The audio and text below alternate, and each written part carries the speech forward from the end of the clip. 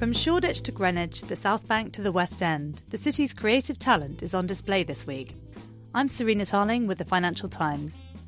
I went down to the London Design Festival's newest venue, Somerset House, to talk to the winners of this year's London Design Medal, Edward Barber and Jay Oskerby. We were also joined by writer and author of London Design Guide, Max Fraser. We are very excited to be the recipients of the London Design Medal this year.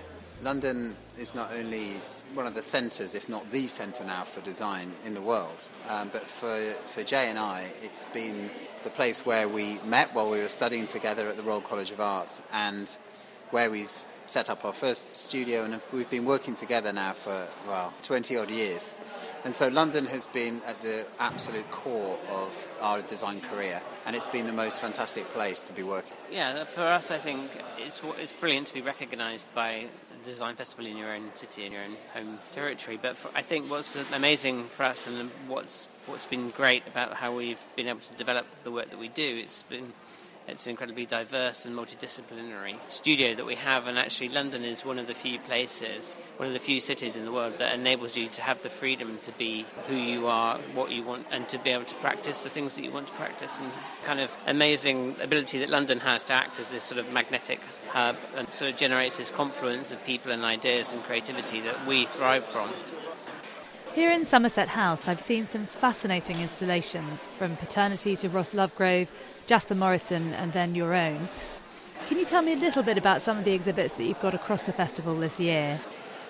Well, in Somerset House, we have done an installation that we're calling The Reading Room, because we've just published a book this week, which is a sort of visual overview of the last 4 years of our projects, which includes some very sort of low-key projects and also things like the Olympic torch. But what we've done is we've taken a snapshot of each project rather than going into the depth of the history and the process of that project.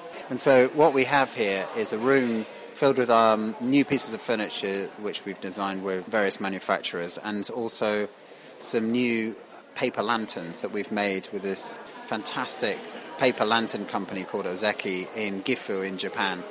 So it's a real selection of different objects. And that's here, but also this week we're launching our first piece from a really long collaboration with Axel Hansgrohe, the German shower and bathroom company, which is particularly exciting for us because, as I said, it's been a very long project and has meant completely rethinking certain aspects of the engineering of showering. You know, when you go to a hotel and you get in the shower and you just actually don't know what to do next, this project has simplified that process, so it's pretty idiot-proof. And so we're showing that down in Clerkenwell.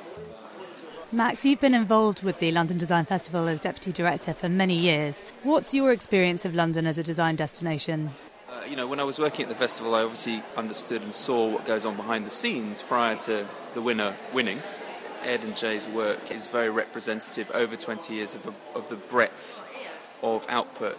It was interesting. I was saying to Ben, the director of the festival, the other day, now that I'm not so involved in the organisation of it, it's interesting to observe it sort of as an outsider again, and see that actually knowing what goes into an extraordinary festival like this, where there's over 300 events around the city, the coordination, the conversations, the politics, the logistics, you name it. So many things can go wrong and do go wrong. I'm also very conscious that the festival is enormous. And it was always something that slightly weighed on my mind when I was working there, is how much bigger can a festival like this become? We've got something like, last year was 300 events, now it's something like 350. Is there space in London for it? And I think the answer is probably yes. London still seems to be the place where people come to explore and see new ideas. It's an ideas showcase. And I think what's great about the festival is that it commissions designers and architects to work on projects which are more to do with experience, which everyone can understand on their own terms, and they don't need to be design aficionados to come and get stuck in. Yes, that's true, because you get much more of a sense of the interactive element. Try on a coat to go and look at an installation, or you have the sounds and the smells and everything all around you. It's quite a sensory experience. Over the last few years, there's been a big move towards the handmade and the handcrafted, and it's something that Jay and I and our studio have been very interested in from the very beginning. and something that we continue to look at every year with each project. And that's why this year we have these paper lanterns, the Hotaru lanterns, which are made in exactly the same way they have been for hundreds of years. So amazing to watch a real craftsperson at work. And it's something very beautiful to see that in this day and age, people still will take the time and have the skills to put into a product like that. That's actually part of our job, I think, now, and that's changed a lot, I think, probably in the psyche of the designer. We're no longer seeking to become celebrities, I think, which designers often were in the sort of 80s, 90s. We see our role now in perpetuating craft, perpetuating manufacturing, and doing what we can to enable these wonderful institutions to flourish and carry on to develop. And just in your whole experience, can you tell me what it's been like logistically, trying to coordinate something on this scale in such a huge city? Well, I mean, we've been involved in the festival for many years, and we've done some very low-key installation. And then last year, we had this incredible opportunity sponsored by BMW, so quite a serious budget, to do an installation in the V&A in the Raphael Court. And we did a sort of monumental revolving, for an easiest way to explain it, a monumental revolving mirrored ceiling. And that involved a huge amount of engineering and expertise from Arup, and a lot of bravery from the London Design Festival for allowing it to happen, and also the V&A. And the Queen, actually, because they had to... because the Raphael cartoons are actually owned by the Queen's collection. And so we had to get permission to install this giant thing in there. They didn't fully understand the scale of it. Well, it's almost like a football pitch of aluminium. I think it was 20 tons, suspended and rotating in the space. It's incredibly ambitious. The point of it was to create an experience. It wasn't really about the object itself. And what it did was it gave the gallery a very unusual sense of the space, so it reflected everything around it, and it was very disorientating. And in fact, it didn't always move. Sometimes it would stop and it would stay stationary for a little while. And I was in there one day after 2 or 3 days, and an elderly couple came in, and the mirror was flat on the ceiling, and so you didn't really notice it when you came in. And they hadn't come to see our installation, I'm sure. They'd come to see the cartoons. And after 2 minutes, the mirror started to move.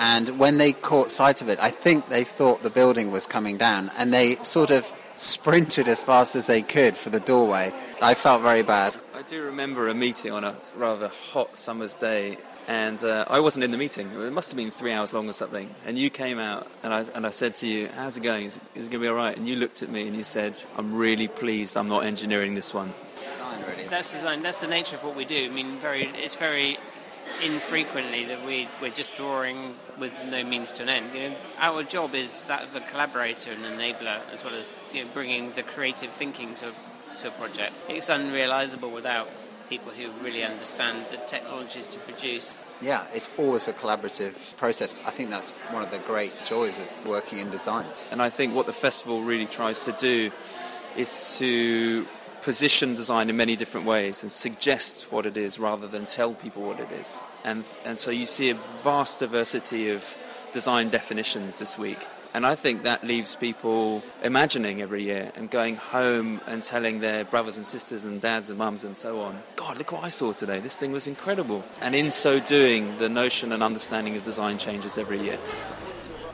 Thanks to Edward Barber, Jay Oskerby and Max Fraser. To read more of our coverage of the London Design Festival, go to www.ft.com/interiors.